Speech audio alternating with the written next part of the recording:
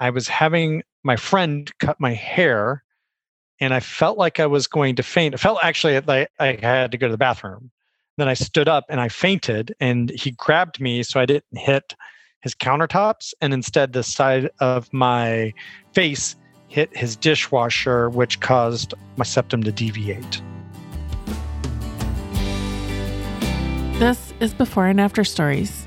I'm Eva Shea, and on this podcast, we talk to people just like you and me to find the real beauty of plastic surgery and elective treatments. You're having a septoplasty this Wednesday, right? Yes. What was it originally that caused you to need this surgery in the first place? What happened? So there's two things that happened. One, I found out recently it's genetic. Both my dad and my aunt have had a procedure like this done before, especially the part where they're putting in nasal bridges and then a little fix to the septum as well. But I think a big portion of it, of course, for the septum portion for me and why it deviated is I was having my friend cut my hair and I felt like I was going to faint. I felt actually like I had to go to the bathroom. Then I stood up and I fainted and he grabbed me so I didn't hit his countertops and instead the side of my face hit his dishwasher, which caused my septum to deviate. I wonder why you needed to faint during the haircut anyway. Was he doing a bad job? Oh, no, not at all. Not at all. Okay, good. I even went to the doctor. It just sometimes can happen. Like there's a nerve that exits close to your tailbone that goes all the way down to your leg and it goes through some muscles. And if those muscles get stimulated, that nerve can get active, which causes people to faint. Oh, this is why people faint in choir, right? Yes. Yes. Because they're singing those high notes. They're hitting the notes for Jesus. That's why they faint. Knees are locked. Yeah, exactly. High notes for Jesus. The high notes for Jesus. So, okay, when did this happen? This was several years ago, right? This was back in 2016, August. Yeah. So you've been living with this for almost 5 years. Yes. That's a long time. What does it feel like? I mean, really, the only thing that I noticed is it's more along the lines when I'm sleeping. Certain positions that I'll try to lay in, I don't feel like I'm getting enough air through my nose. And we all would prefer to breathe through our nose when we sleep anyway, because then, nobody wants the dry mouth in the morning or to feel like all mucusy and all that. So I really started noticing it around, not shortly after, I would say, that time frame where I haven't been able to breathe through my nose as I sleep. And is that the only time or is there other? I would say probably other as well, maybe some exercise. I do run a lot. I think part of it is that you don't know what you don't know. And all I know is when I saw Dr. Brawny and we were doing our consult and he used an instrument to also move some of the turbinates and then also to keep my nasal passageway open as I take a deep inhale through my nose, I realized how much air I wasn't getting when I met with him. So I'm looking forward to more of having that feeling all the time that I breathe through my nose. Does that feel like a COVID test when they do that, when they put that thing in your nose? No, it doesn't feel like that. No, it doesn't go up that far. Okay, good. Okay. So when you fell, did it change the way your nose looked on the outside, or was this just something that happened on the inside? I thought I may have noticed a little bit from the outside, but I think it's one of those things where it's kind of like, oh, we just think that it's there, but I don't know. Not really. I don't know if it was really, I haven't noticed that measurable difference between my nose. A lot of people have rhinoplasty and septoplasty at the same time, and I think they can do both at the same time, but you're just having a septoplasty, right? Correct. Okay. This is usually covered by insurance. Is your insurance covering this? Yep. Covering it all. And how much is it costing you out of your pocket? I think around $2,000. Oh, well, it's like less than having a child. Well, and it goes to my deductible too. So I've been trying to get everything done this year. Was it a lot of work to get insurance to approve it, or did the doctor's office? I didn't even need prior approval. They ran my insurance and then I was approved. Oh, easy. Yeah. Did you think about having a rhinoplasty at the same time? He asked me if there was anything cosmetic I would like done. And I said, I'm good. I mean, I've thought about it before, but I have a signature nose. So I think when I was younger, I was more conscious about my nose. I mean, kids called me Toucan because my nose was big. And maybe I've just grown up and my face has grown into my nose or whatever. Or maybe I just don't care, which is probably the truth too. But yeah, I don't have any qualms with my nose, which is interesting because, I think if you asked me back in high school, I probably would have had a rhinoplasty or wanted to get one. Yeah. I had a boyfriend once who said that I had a big nose.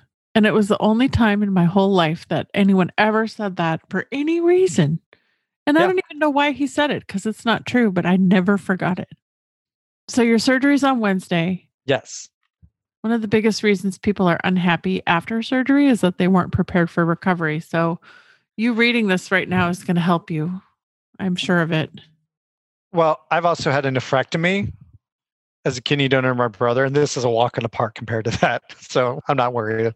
It's all relative. It's all relative. So, first things, of course, I had to get my medicines beforehand. So, I got anti nausea medicine for after the anesthesia. I've got painkillers and then also a antibiotic to take just to make sure I don't develop any infections. So, nothing to eat or drink after midnight. Any pills you're instructed to take the morning of surgery should be taken only with a sip of water. Avoid alcoholic beverages for 24 hours prior to surgery. Make sure, of course, I've got a ride to pick me up. Making sure I wear loose, comfortable clothing and shower the day of, which I always think it's interesting that they tell you to do that.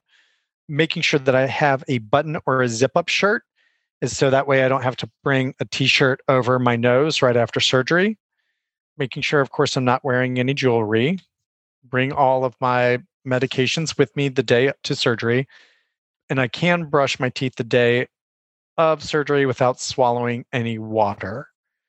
So that's pretty much everything that's before. And you have to be there really early. Actually, my procedure time is at noon and my check-in time's at 10:30, but they told me that I could be moved up an hour. So your surgery can be at 11, not 12? Is that what you're saying? Yes. Okay. Who's taking you? Actually, my upstairs neighbor's taking me. Oh, that's nice. Yeah. And you get to go right home as soon as you're done? Yeah, we're going to pick up some food since I won't be able to eat all morning. So after surgery, I will take or hopefully get a slice of Hot Mama's pizza if I feel like eating. You might not feel like eating. I mean, I've had my wisdom teeth taken out. I've gotten under general anesthesia a few times. And, like you said, everything's frame of reference. And after an invasive procedure where they removed an internal organ, I'm not expecting this to be that difficult. Yeah. Well, I thought I was Courtney Love after I had my wisdom teeth out. So I did tell the nurse that I think she should come and hang out with me, or she might assist because I told her that I'm really fun coming out of general anesthesia. she probably says that to all the boys. But What are you most concerned about going into this? Is there anything on your mind? I mean, I guess a little bit. I'm a very active person, so I don't like being laid up for a long time.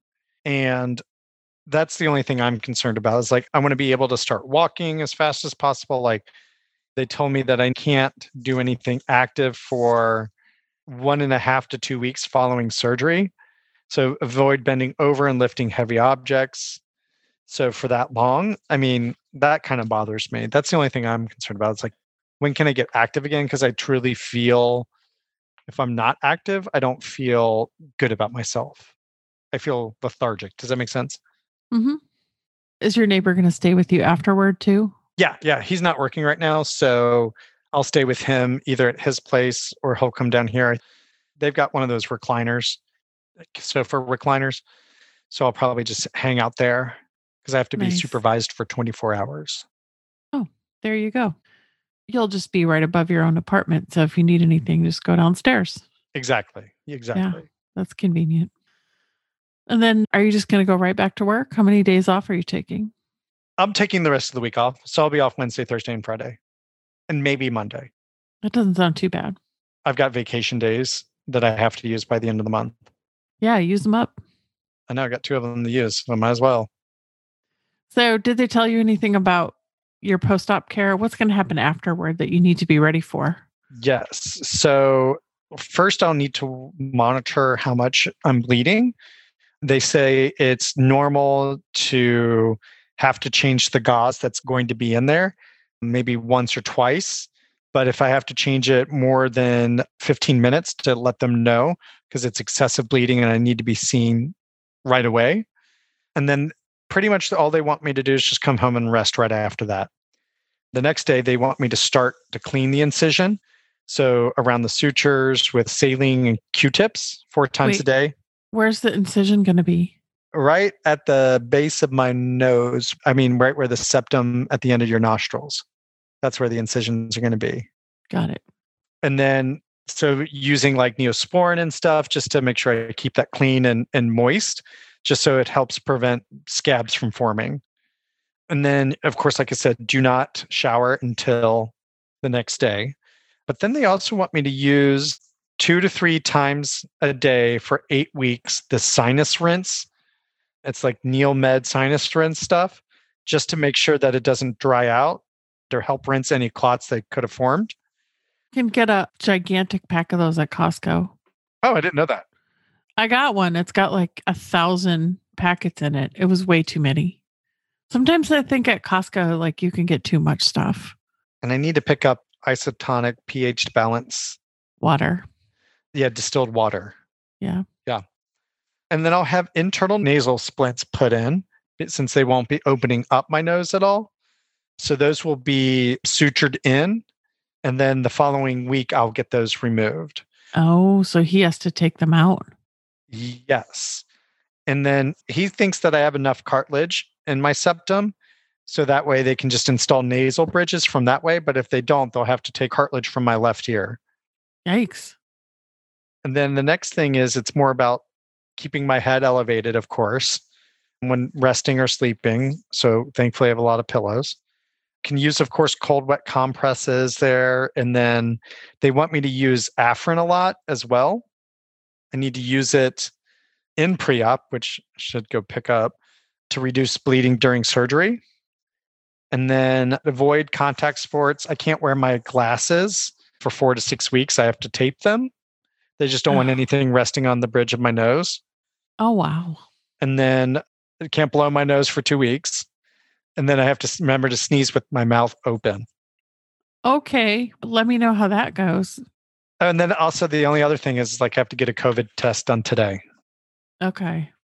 So that way I can get in there and get it done. And then, yeah, they just try to be comfortable. And like Dr. Bronny says, you'll be back on your feet within a week at least, if not before. Did he say how long the surgery takes? How long are you going to be under? That I don't remember. I don't think it's that long. I think maybe an hour or so. Mm-hmm.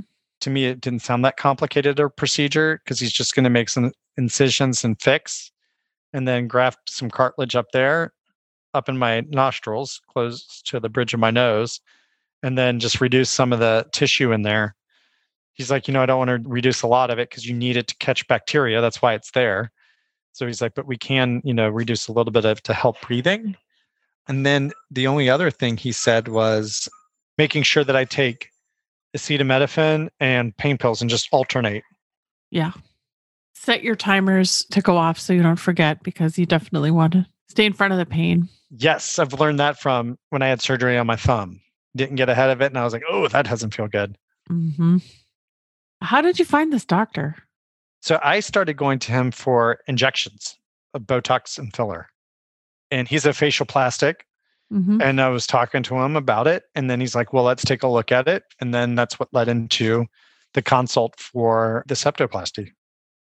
You've been seeing him for a long time, I think. I've been seeing him for 3 years. Yeah. Yeah. He's almost a friend. Pretty much. I've referred about 7 other patients to him. Well, that speaks volumes that you're doing that. I told him that I should get a punch card when I refer my 10th one, I get a free treatment. I think you should have gotten a free treatment by now. I know, right? Yeah. So yeah, that's how I found him. And he's good. I mean, I really enjoy working with him. I wish I knew him. He sounds lovely. He is good.